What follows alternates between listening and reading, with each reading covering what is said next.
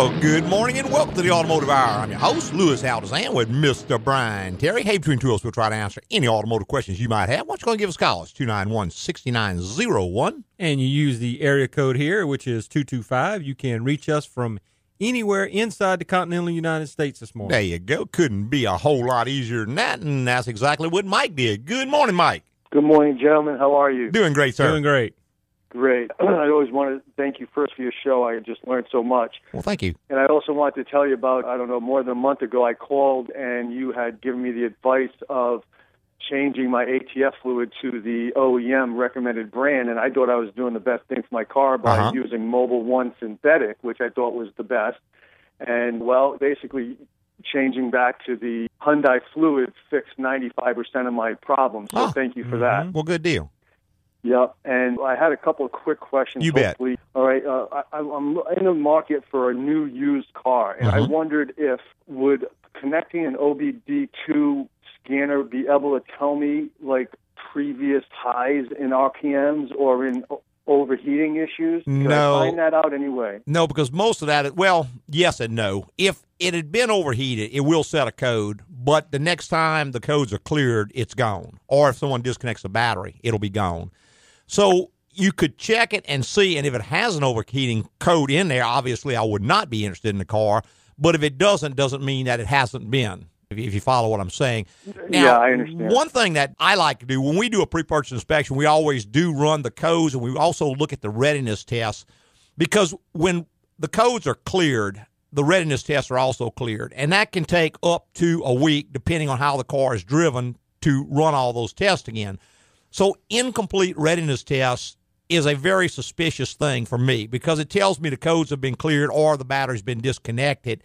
And my first question is, what are they trying to hide? Yeah, there's only one reason to do either one of those, and that's to clear the code. Right. You know, a code. And even if the battery was weak, they could have changed it without doing that. So when I see a car with incomplete readiness tests, a used car, I'm always a little suspicious. So from that perspective, yeah, you get some information. And it's possible they could have left the codes in there, but it's not like a black box where it stores it permanently, where you can get it regardless. Right, good information. Thanks. And one other thing, guys, when I was changing my ATF, I jacked up the front end, did what I had to do, load the car again, and ever since then, it seems like my right front, the passenger front tire or shock is jumpy. You know, and that does happen. It's possible. What happens is that the fluid can leak past one chamber and into the other chamber under certain conditions. And some cars are notorious for that. Some of the GM was a little Traverse. Yeah, that particular body style. Notorious for that. The Honda CRV. Some Hondas will do that. But what happens, the fluid leaks from one side of the piston to the other, so it forms a lock.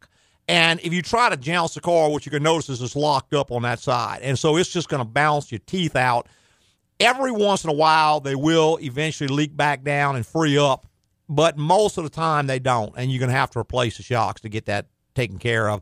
It's kind of a real problem for us because we work on lots of cars, and we get higher mileage cars come in. We jack it up to work on the brakes or something, or change it all and set it down. Well, then, of course, the customer says, well, wait, it wasn't doing that when it came in. So we're sitting there, a big matzo ball, trying to explain, well, this just happens sometimes. And I have had to end up buying people shocks just to make them happy because they just wasn't going to, understand that does sometimes happen. Some cars worse than others, but yeah, I've seen that happen on just about all different models. Sometimes you just jack it up and it just locks up. Yep. Is that more? Does it happen more to an older strut, or could that even happen to a new one? It could happen to a new one. Most of the ones we see have 100,000 plus on them, but again, no reason it couldn't happen on any of them. I remember back years and years ago, we used to work on a lot of the Fiats, and the Fiat Spider was notorious for that. You'd jack it up and the rear shocks would lock up on it. And over the years, we've kind of come to know which ones do it, and we're always looking out for those. And we don't have to. We don't jack it up and let the wheels hang. We jack it on a wheel lift. Pick it up from the wheels if we can. But there are times, suppose you're doing brake service, you just have to let the wheel hang down because you got to get the tire off to do the service. Yeah. So it's a problem. Very good, guys. As usual, you answer my questions great, and I appreciate it. Have a good day. Well, great. Mike, where are you calling from? Fort Lauderdale, Florida. Appreciate you calling. Right. We're going to Fort Lauderdale towards the end of this year. We're taking a cruise out that way. Oh, well, enjoy. Now we will, man. Thanks a lot. Take care. Bye. Bye-bye. All right, 291-6901. Stick a 225 in front of there. You can call us from Fort Lauderdale. There you go. Wherever you care to call from. With the right world code, which is 01. 01 for the United States. You can reach us from anywhere in the world. There you go. And I get a lot of email from all over the world. We get a few phone calls. I know a fellow from London called in one time, and I think a few other people have called in over the years. But we get a lot of listeners from those areas. I get a lot of email. And I got an email earlier this week, and I told him I would try to address it on the show. And young man was changing the rear main seal on his car. Okay. And his question was, when I am changing the rear main seal, are there other things in the area that I could do that would make sense? And certainly there are. I'm not real big at just throwing parts at anything and saying, well, let's just change everything in there, because sometimes you may create more problems than you solve. Sure. But that being said, let's say, for instance, if it's a standard transmission car, certainly you want to look at the clutch while you've got it out. It'd be foolish not to. If it's an automatic transmission car and it's got a lot of miles on it, you might want to look at the front seal on the torque converter. Sure. If it's lower miles, I probably wouldn't worry about that, but higher miles, I certainly would. You might want to check the motor mounts, the transmission and engine mounts, because when you've got transmission out, that may be a lot easier to address some of those. Sure. Another thing that didn't occur to me when I was talking to him, but take a look at the rack and pinion, especially if you've got higher mileage on the car. Okay. Because it's right there. Yeah, a lot of rack and pinions will leak, and they don't leak to the outside. They leak into those rubber boots. Correct. Those boots are just designed to be dust boots to keep the rain out of the rack and not designed to hold fluid in. So if you just take the step of removing that rubber boot, if oil comes running out, it means the rack and pinion is leaking internally, which means it doesn't have to be replaced at this moment. However, if you've got the transmission out, many times it's maybe 15 minutes more to go ahead and drop rack and pinion. Sure. Whereas you may have to practically take transmission back out again to get to it later. I've seen some of them that take 4 or 5 hours to get in and out, and others take an hour and a half. Yeah, some are easy. It depends on the design. How they designed it, how they put it in there, but that's another thing you might want to look at while you're under there. Conversely, if you are doing other work, for instance, if you take a look at the flywheel. Yeah, take a look at the flywheel, the flex plate. Sure. Those sorts of things. Some vehicles are notorious for the flex plates cracking on them. Now's the time to look at it. I mean, you got to take it off to get to the rear main. That's right. So now is the time to change it if it needs to be changed. Say it's got 150, 200,000 miles on it. And I mean, now's the time. Say the teeth are pecked up on it or messed up on it. Got a hairline Another crack thing in might it be the starter. Let's say you got really high miles. Say you got 200,000 miles, you got the original starter. Well, usually you have to take starter off to get transmission out. Usually. You might want to consider that. Yep. Not saying you would, but you may. It's just something to think about. Now, other things in that area, you got a seal a lot of times where the axles go in if it's a front-wheel drive. Those axle seals, if you have to take them out, you might want to consider changing those if it's high-mileage vehicle because they do get old and they get kind of hard and brittle with time. And when you put the axles back in, they may leak. All right. You don't have to take transmission back out, but you got to pull the axle and all back out. Which is a pretty good job, which you probably have taken it out anyway to do the rear main seal. That's right. On something like a Chevy or a GM V8, like a 5.3 or 4.8 or 6.0 or 6.2 or any of those. That family of They're blocks. pretty bad about the oil pans leaking. Right. And with the transmission out, that oil pan may be easier depending on what model it's in. I know there are some of those that the oil pan doesn't have room to drop straight down, but it can come out from the back. So it may be a good idea if the oil pan is leaking to go ahead and address that. And you got to be careful with that because there's a special setup on that oil pan. It has to be put on exactly in the right spot because it bolts to the transmission. So you can't just take the pan off, bolt it back on, and then bolt the transmission back without the tool. Without the tool to set the pan back in the correct place. Yeah, it comes in the 5.3-liter engine set that GM issues a Kent Moore tool just for that purpose. And luckily, we've got one, so it makes it kind of easy. Right. Hey, we're going to take our first quick little break, and we'll be right back with more on the Automotive Hour. Ever plan to motor west? Phew, I had a bad dream last night. Girl, me too. I was out on a date with Matthew McConaughey. Well, that doesn't sound too bad. But literally, all he could say was, all right, all right, all right. Still, it's... in auto-tune. All right, all right, all right. All right, all right, all right. Over and over and over. Oh, it was a nightmare. What about you? I dreamed I forgot to schedule my annual general inspection at AGCO, which cost me thousands in repair. Now that's scary. AGCO Automotive's general inspection is the best way to make sure your car performs at its peak and you're not surprised by any major repairs. Bring your vehicle in once a year and we'll recommend any maintenance. We can even help decide if it's worth fixing or time for you to purchase another. My dream was scary, but yours was, all wrong, all wrong, all wrong. Okay, are you finished now? Schedule your general inspection today at AGCO Automotive. AGCO, it's the place to go. Hey, welcome back. You just joined us. This is Automotive Hour. I'm your host, Louis Altazan. We certainly appreciate you spending your Saturday morning with Brian and I. Hey, give us a call, 291-6901, and that'll get you right up to the top of the list. And we'll entertain any automotive questions you have this morning. That's it. You just give us a call. But they try to help you out and at least give you some advice on it. That's right. There you go. We were talking about changing parts that have some shared stuff, and certainly you have to draw the line somewhere. Sure. And where I always try to draw the line when I have a decision to make as to do we change this, do we change that, things that can be done very easily now that will require a great deal of effort, possibly more effort than what the part would cost, then I might elect to change now. Right. Let's say let's take a timing belt, for example. Right. You can go in and throw a timing belt at it. You're going to pay the 3 or 4 hours labor to go in and just throw a belt on it. But while you're in there's all sorts of other items that need to be addressed at the time. You've got cam seals, you've got crank seals, you've got sometimes a water pump that runs off the timing belt. Sometimes a balance shaft seal. Right. Balance shaft belt. Should you happen to external belts. To do the timing, just elect to do the timing belt, and something, say, happened to one of the seals or one of the other belts in there, then you're paying the labor to go back in again. Well, far, far more money to go back than what this seal costs. Sure. Because a seal is probably $10, $12, and it's going to take 4 to 5 hours labor at $100 plus an hour to come back and change it later, and it may leak on your brand new belt. Right. So then you need another belt. Right. Sort of a no-brainer there. And other times you just have to, like I said, draw the line somewhere. Right. Example of that would be when we replace an engine in a car, there are many, many sensors on that engine. Some vehicles may have as many as 15 different sensors, and some of these sensors may cost upwards of $200. Sure. So do you change $3,000 worth of sensors because maybe they're going to go bad? Well, again, they're good now, they're working, and they're not that hard to come back and replace for the most part. Right. I can come back in a half hour, 45 minutes, and change the sensor after the fact. Right. So that would be an example of something I would not change.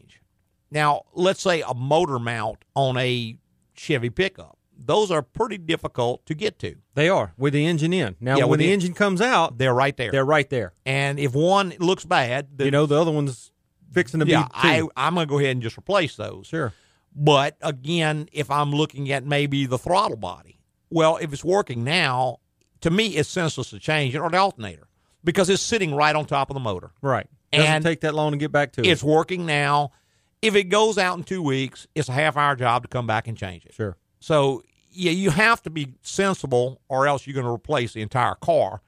And it's always inviting, I guess, when someone does a job for you and they don't change something and it subsequently fails, to blame them. Well, you didn't. Well, yeah, but, how about the motor in the window on the back door?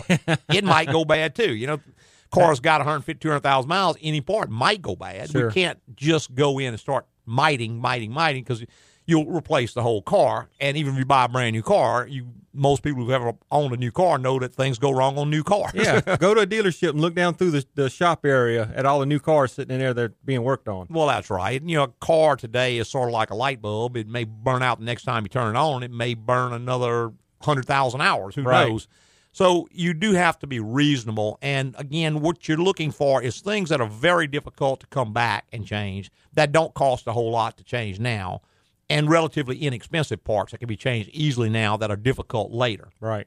Beyond that, then you just have to kind of decide, hey, this is not worth changing right now, because, just because you put a new part does not mean you're putting a known good part. That is a fact. We see that quite often. That happened to me once. We were changing I forgot what it was, I think a crankshaft seal on a Ford product of some sort, and I looked at the water pump, and it wasn't leaking or anything. And I told the guy, I said, well, the water pump is right there. If you want me to change it, it's not a real big deal to change. I've got the harmonic balancer off. I've got the belts off. He said, yeah, let's go ahead and do it. So I replaced the water pump, crank it up, brand new Motorcraft water pump, crank it up, drip, drip, drip, drip, drip, drip, defective water pump. Shot myself in the foot. Had to go back and, of course, swap it out again. Had I left the original one on there, it may have lasted another 100,000 miles. Who knows? Never know. So it's a double-edged sword. You got to kind of weigh it out and, just throwing a whole bunch of new parts on there.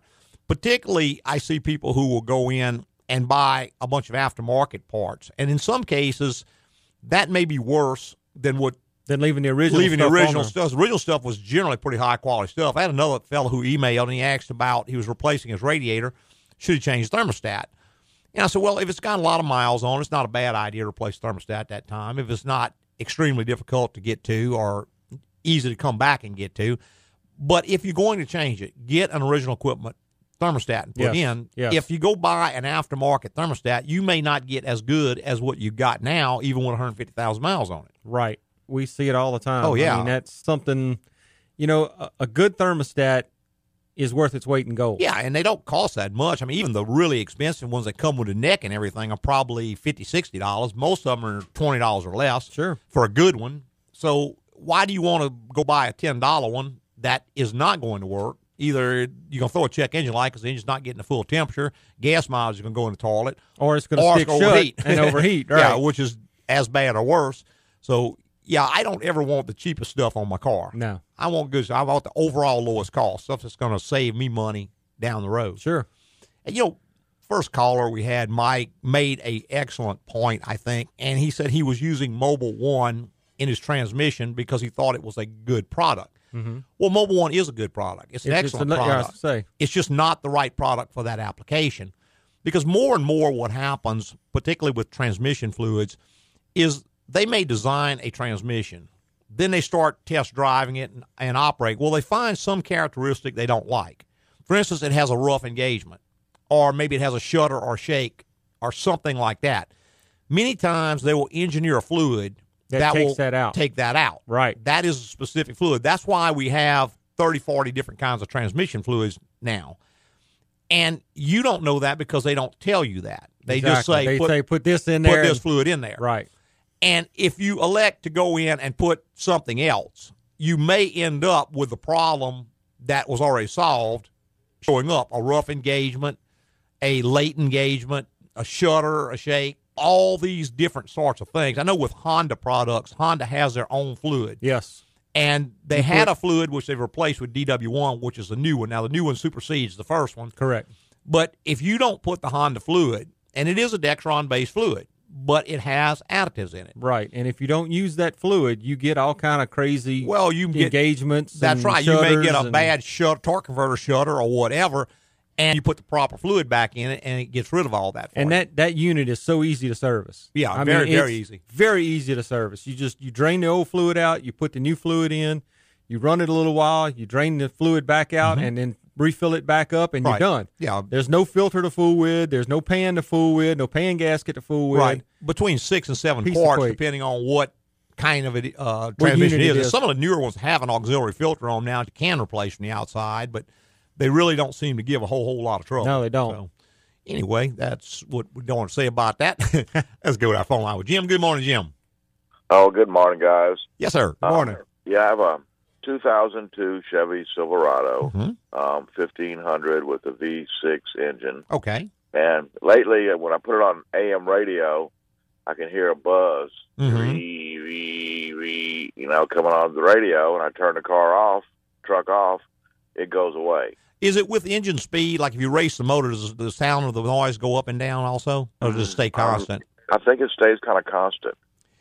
That's some electrical interference that you're picking up, Jim, and most radios have filters built into them to try to eliminate that. Probably one of the filters in the radio has gone bad, and now it's not filtering it out. To try to determine what's causing the noise, you'd have to see what affects it. For instance, you might try turning your air conditioner up and down and see if the blower motor speed affects the noise. Does it get louder or faster when the blower goes up and down? Because that's one possible source of it. Another thing, of course, would be like an alternator, but that's going to generally be when you race the motor. It'll go up and down with engine speed.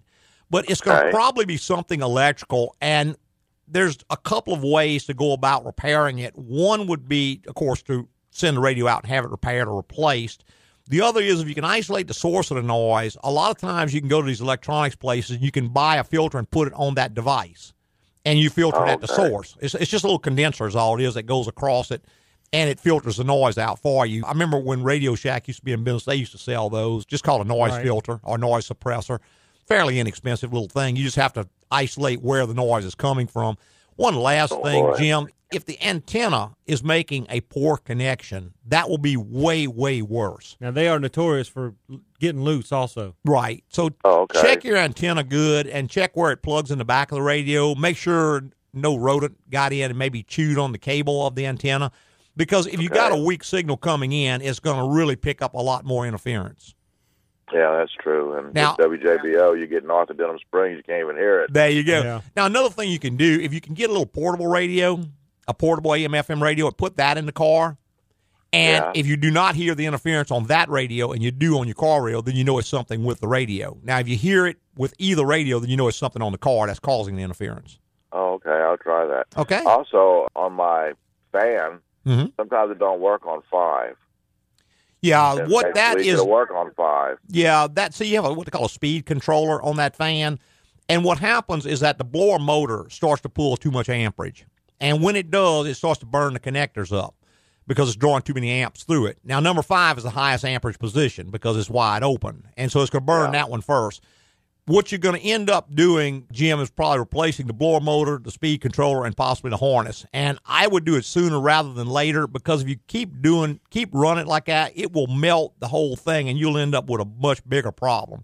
But if you get somebody to put an amp meter on the blower motor, what you're going to find, instead of pulling 6 to 8 amps, it's probably pulling 20 amps, and it's just melting those connectors. That's hell to change out, huh? It's not very hard to change. The parts are a little pricey, but they're not hard to change.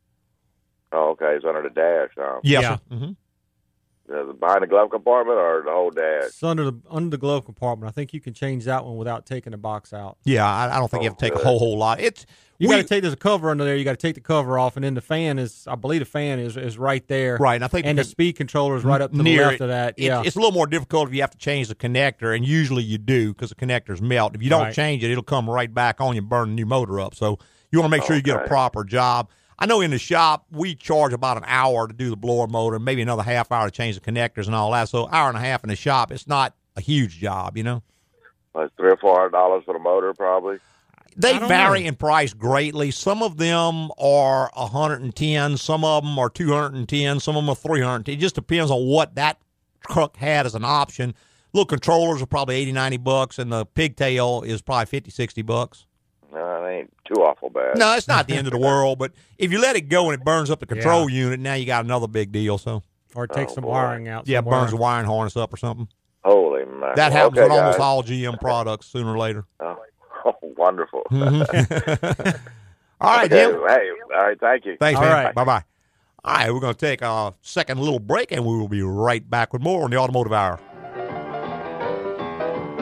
Oh, I had a bad dream the other night. Can't be worse than mine. I was buried up to my neck in the desert, surrounded by an army of prairie dogs, and their leader rides up. Right? Yep, it's Yul Brenner, and he orders me to eat this huge mound of candy corn. So all the prairie dogs line up and feed it to me piece by piece. I'll never look at that Halloween confectionery the same again. What about you? Well, I dreamed I forgot to schedule my annual general inspection at AGCO, and my car left me stranded on I-10. Now that's scary. AGCO Automotive is here with the best way to keep up with car maintenance. Get our annual general inspection. You pick the month, we check out your vehicle and recommend any maintenance you may need, which can save you costly repairs down the road. That was a freaky dream. Were you on medication, or did you eat anything strange? Yeah. I actually ate a whole bag of candy corn left over from Halloween 2014. Oh. Schedule your general inspection today at AGCO Automotive. AGCO, it's the place to go. Hey, welcome back to the Automotive Hour. I'm your host, Louis Altazan, with Mr. Brian Terry. Hey, between tools, we'll try to answer any automotive questions you might have. Go and give us a call, 291-6901. We'll get you right to us, and we got all our lines wide open. That's right. Sitting here waiting for your call. We were talking before the break about different fluids, and particularly transmission fluids, and clearly you don't have to understand all the chemistry and why you're doing this, but you do have to put back what the manufacturer specifies for it. And more, it's not a recommendation. This has got to go in there. Same thing with oils now. With a lot of the newer products, as they start to move away from timing belts towards timing chains, with an overhead valve engine, a timing chain is not your grandfather's timing chain. No, it's not a little 6-inch long thing driving a camshaft. No, I've seen them 2 and 3 feet long. Oh, at least 2 or 3 of them on an engine. Yeah, and 2 or 3 of them on there with hydraulic tensioners and variable cam timing and all the other stuff.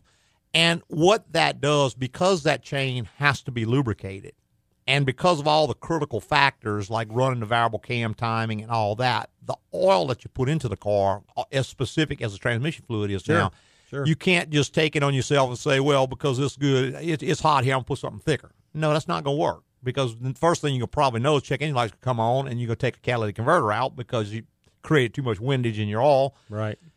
Or you throw a check engine light for a cam timing off or something like that because it wasn't designed for it. It was designed for a specific oil. And that is not a recommendation. That is a requirement. Correct. Just like the 2011 and later GM cars require Dexos, an oil that meets the Dexos standard. If you don't put it in there, you will void the warranty because you put the wrong oil. Most of your newer Toyotas require synthetic oil. Right, a 020. 0W20 synthetic. And that's not, oh, well, it's nice, I'm going to do that because I want to do. No, that's what you have to put in it. It's required. Or you're going to cause damage. You're going to damage something else. Right. Not unlike, we don't see this as much anymore, but back a few years ago, the performance cars required high-octane fuel.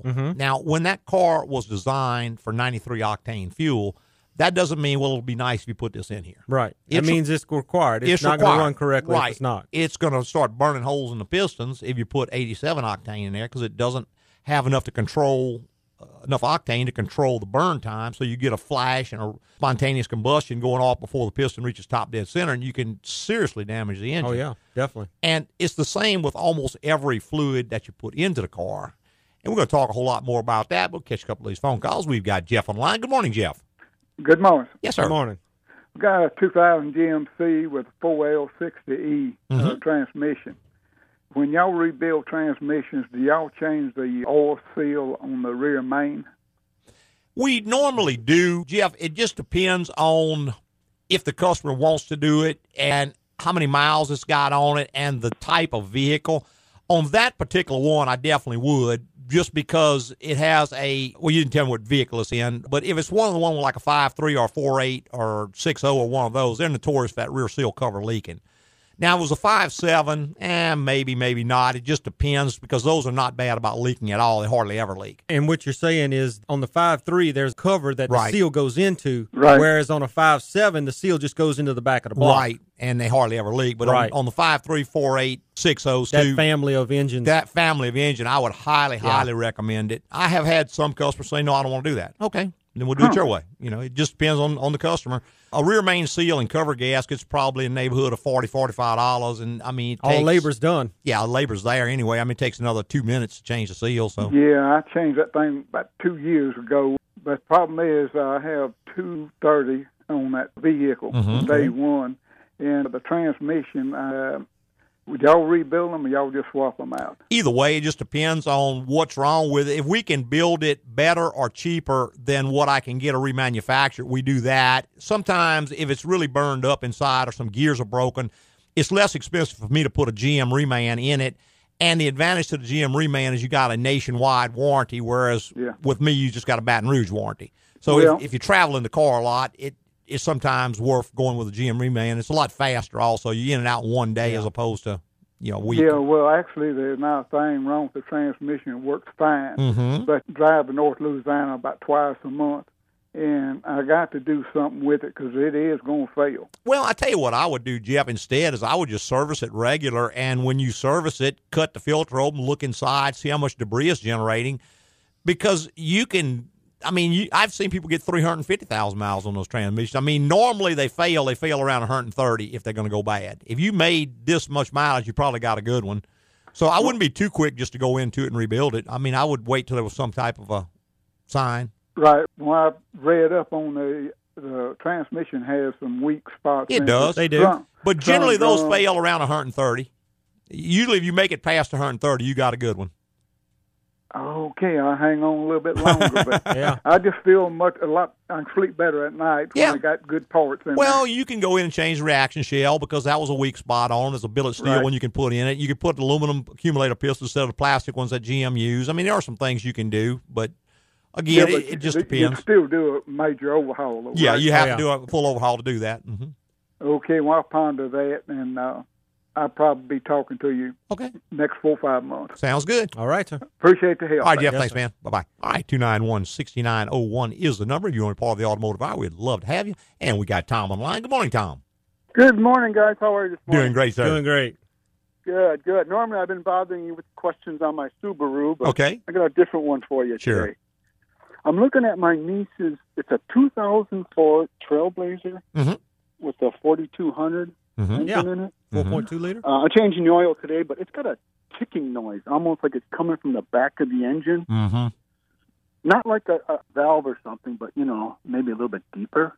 Well, does that make sense? It could very well be. They have had a number of problems with that little engine. The simplest thing, in fact, the only simple thing, check all the bolts in the exhaust manifold real carefully and make sure they're all there and not a bolt has broken the head off, because the manifolds can warp on it, pop one of the bolt heads off, and you'll get a tick, tick, tick, tick, tick. Generally, when the engine gets hot, it'll get better, as opposed to something internal, which will generally get worse when the engine gets hot. Now, beyond that, they've had a number of valve problems on that engine. Originally, there was an issue with the seats falling out of the heads on it. I hadn't seen that as much lately on the newer model ones, but some of the earlier ones had that. And it's an okay motor, but they have had some issues with it, with that kind of stuff. So it just check the exhaust real good. Does the noise seem to get better or worse when the engine gets hot? Well, she drove it over here for several miles, and it was very noticeable. So I don't think that's getting generally not good. What you might want to do, too, Tom, is to screw a known good oil pressure gauge into the engine, because that thing has a goofy setup. I know the gauge shows the oil pressure at halfway, but it's not really giving you an accurate reading. It's sort of averaging readings out and making it look like the gauge moves and all for whatever reason. That's what GM did on that one. Screw a known good gauge into that little port where the center unit comes out. Heat it up to full temperature and watch the oil pressure at idle and see if it's dropping down, because most internal engine problems, you're going to notice a drop in oil pressure. Okay. The port for the oil pressure. Can you give me a hint? Man, I just don't know off the top of my head. Before. Yeah. I'm not sure where that one's You'd at. have to check service data. I'm not sure off the top of my head, but that. it's not terribly hard to get to, I don't believe. And for some reason, I want to say maybe there's two different oil pressure senders on it, but I wouldn't swear to that. I know we've got a device that we use that you take the oil filter off and it screws on where the oil filter goes, and then the oil filter screws on the bottom of it, and it's got a port in the side. It's a tool that Kent Moore makes. It makes that real easy for us. But of course, that tool is probably $200, and if you don't have one, you just got to hunt the sensor port. Down yeah, and tie in there. Mm-hmm. Yeah, it would be a pretty expensive oil change. Yeah, say the least. Okay. Well, on that same truck, I'm sorry, someone said something about plastic timing tensioners. The guide. Yeah, almost all the guides are going to be plastic, or not. They're actually nylon. Yeah, that's pretty much every car now is that way, because the guide is pushing against the back of the chain, and they couldn't fuse a piece of metal because you'd have metal against metal, and you'd have a problem. So what they do is they put a nylon, and they hold up pretty well on most cars as long as the oil is changed regularly and the right oil is used. They don't give much trouble. I know Ford had a lot of trouble with them breaking, but that was mostly because they used either the wrong oil or the wrong oil filter on it. Right. Okay. Well, great. Thank you very much. All right, Tom. Okay. Thanks, man. Bye-bye. All right, we're going to take our last little break, and we will be right back with a whole lot more. Man, I had a bad dream the other night. Oh, me too. I was abducted by aliens, but they weren't little green men. They looked more like a cross between a chicken and a gremlin. Like the 80s movie? Yeah, so they take me up to this spaceship and onto this theater stage, and in the audience sits all the cats of my ex-girlfriends, and they're just sitting there, judging me. Even Mr. Piddles, who I actually kind of liked. Oh, what was your dream? I dreamed I forgot to schedule my annual general inspection at AGCO and my car broke down. Now that's scary. Hey, at AGCO Automotive, we know it's hard to keep up with maintenance. What do I do at 15,000 miles? What do I do at 75? We recommend an annual general inspection. Just pick a month and bring in the vehicle. We'll give it the once-over and can recommend any maintenance you may need before something causes bigger problems down the road. So did they take you to their leader? No, they made me watch a cat video reenactment of Steel Magnolias. It was horrible. Schedule your general inspection today at AGCO Automotive. AGCO, it's the place to go.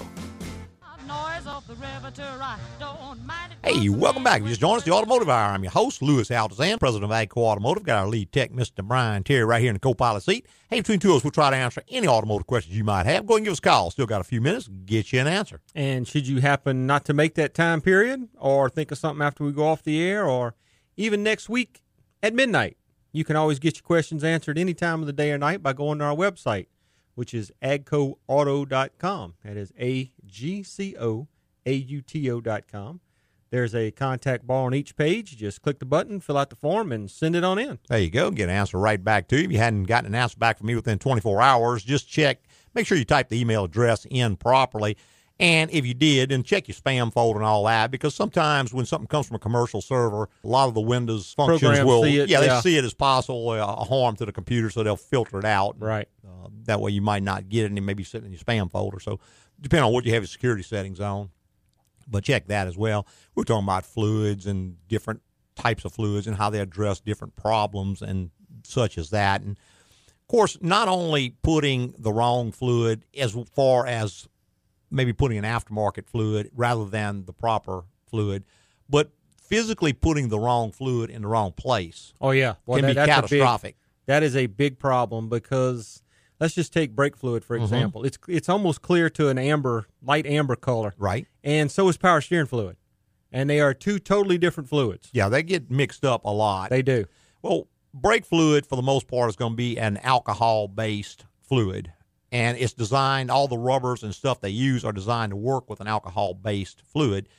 And power steering fluid is generally going to be a petroleum fluid. And when that petroleum hits the rubber in that brake system, it will destroy every component in there. And it not being bad enough with regular brakes, but now you've thrown the anti-lock system in there, which is a combination of various valves and solenoids and things that all each have rubber components on those. You start tearing one of those up, you're talking a couple $1,000s. Right. Some of those are extremely expensive. And what happens, I've seen people go in and they'll change the brake master cylinder because that's where they put the fluid. And everything seems to be okay. They'll flush the fluid through the system. Well, they just made it probably 10 times worse. Yes. And you can't flush it out because it's soaked into that rubber. And it's going to migrate back out. And when it does, it's going to leach back up. And it's going to take the brand new master cylinder you put on there right back out again. The calipers are going to swell up and lock up, even the hoses and everything else. So pretty much once it occurs, you have to replace every piece of rubber in that system to ever know any peace in your life. That's it. You're going to constantly have trouble with it if you don't. You bet. Hey, let's go back to our phone lines. Bob, good morning, Bob. Hey, Louis, Bob here, Pastor Bob. I appreciate the service. Yes, sir. Always giving AGCO, and a couple of things, and then something I want to mention to you. I really appreciate it if you find something and you call and ask permission to continue to work on it, or if you find something that wasn't specified before you move on. That's really a blessing. And then I had a slow leak in my tire here a while back and got it changed. I won't mention the place, but they overbuffed inside. And it caused a slow leak. I don't know if you've ever had that happen before. And it got into the inside the tire. You have to treat the inside of that tire because it has a coating on it. And to get the patch to set, you have to kind of buff that surface off lightly. Now, it can get away from you, and you can end up buffing that past that and down into the cords. And then if the patches and plugs we use, they have to seal on that soft rubber part, and they can't seal on that buff down cord part. Right. So the patches won't seal there anymore. Mm-hmm. So basically, you've ruined You've the tire. ruined the tire. You're right. I have seen them buff down to the cords, but not in the position of the patch. And there's a coating you can put on it, secure coat, and it will seal the. It'll replace that coating on there. Right. It will seal the cord from the inside of the tire, but the patch still won't stick to it. Yeah, I just didn't know it. They mentioned that. If any way you could avoid that, if someone had a tire done, but this was not at John's place, and I won't mention where. Right. It was. And Elizabeth found it, and I'm glad she found it and called me. Oh, well, great. Yeah, it's just a matter, like everything else, Mr. Bob, you just got to have someone doing a job that knows what they're doing, and there's probably no task that's simple enough that somebody can't figure out a way to do it wrong. Right. Right, yeah. Well, I didn't know. I thought maybe it might avoid somebody else having a problem with that, and that's probably very unusual. Mm-hmm. But, man, I appreciate you fellows and good work you do. Well, thank you. Okay, have a good day. Thank you. Same to you. All right, 291-6901 is the number. If you want to be part of the Automotive Hour, we're going to try to catch a couple more of these calls. We've got Fernando online. Good morning, Fernando. Hello, good morning, Lewis and Brian. Hey, good morning.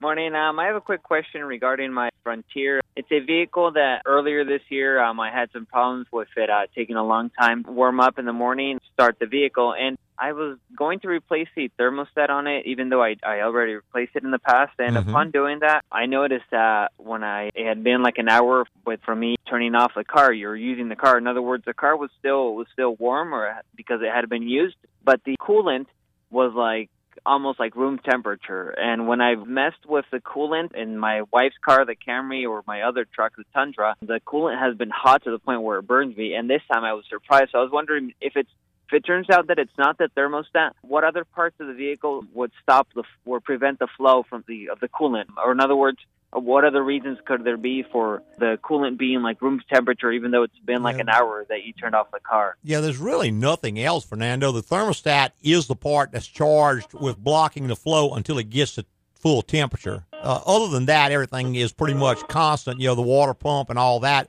operates regardless. It's just the thermostat. I'm going to put you on hold because it's getting a lot of background noise. But the thermostat is the part that controls all of that. So you would almost have to have either a thermostat that is bad or maybe wrong for the design, unless something in the bypass system has broken and it's just bypassing the thermostat. But if the thermostat closes, it's going to block flow, which has got to heat up. Just physically, it's going to get heated up.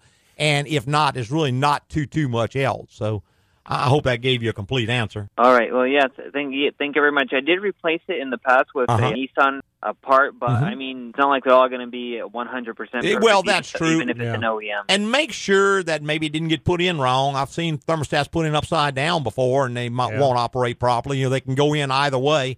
It's possible, something like that. The only other thing I can think, maybe they gave you the wrong thermostat, and see, a thermostat has a part that blocks, it opens and closes to allow flow, but some of them have a little piece on the bottom that blocks the bypass tube when they open.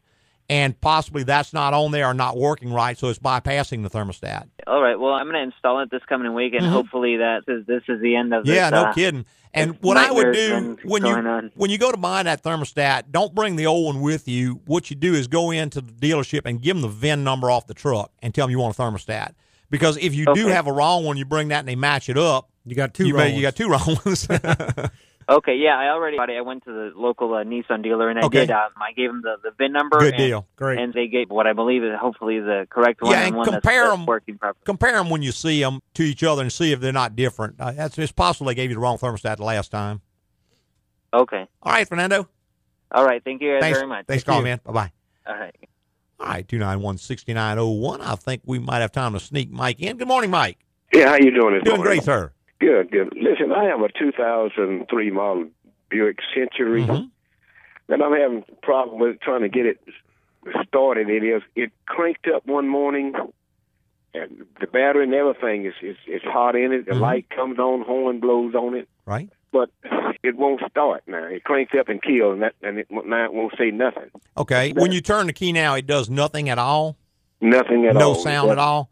Nothing. Okay, well, what you're going to have to do, Mike, is you're going to have to start out with a voltmeter, and you're going to have to go to the starter, and first take and put the positive terminal on that great big terminal on there, and then ground the other one, and see if you got 12.5 volts right there. Now, if you don't have 12.5 volts right there, you got to trace upstream, you got to check your cables and battery and all that kind of stuff. If you've got 12.5 volts right there, then you can forget all that. The next thing you need to do is go to the little terminal on the side of the big one and put your voltmeter there and to ground and turn the key and see if you got a signal.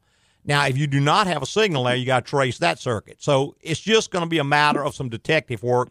Best thing is to go to my website and just type in the word starter in the search bar, and it'll bring up a big old article to tell you all how to check it. Mm-hmm.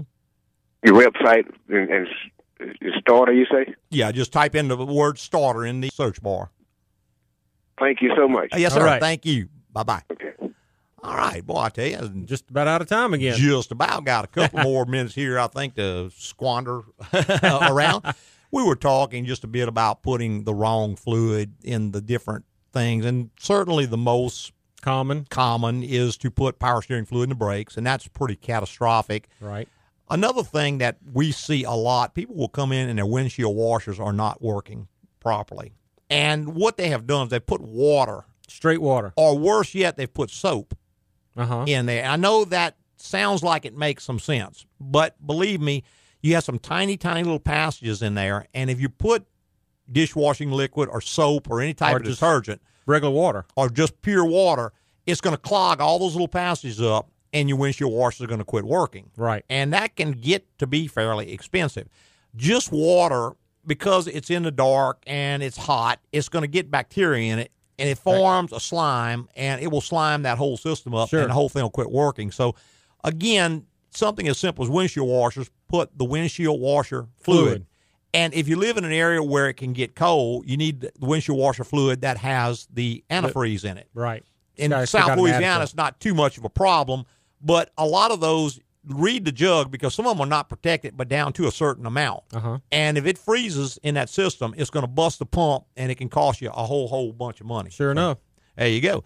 Hey, you're going to start getting on out of here. Tell everybody how much we appreciate them listening this Saturday morning and every Saturday morning on Automotive Hour. I'd like to thank all our podcasters for listening this week and every week.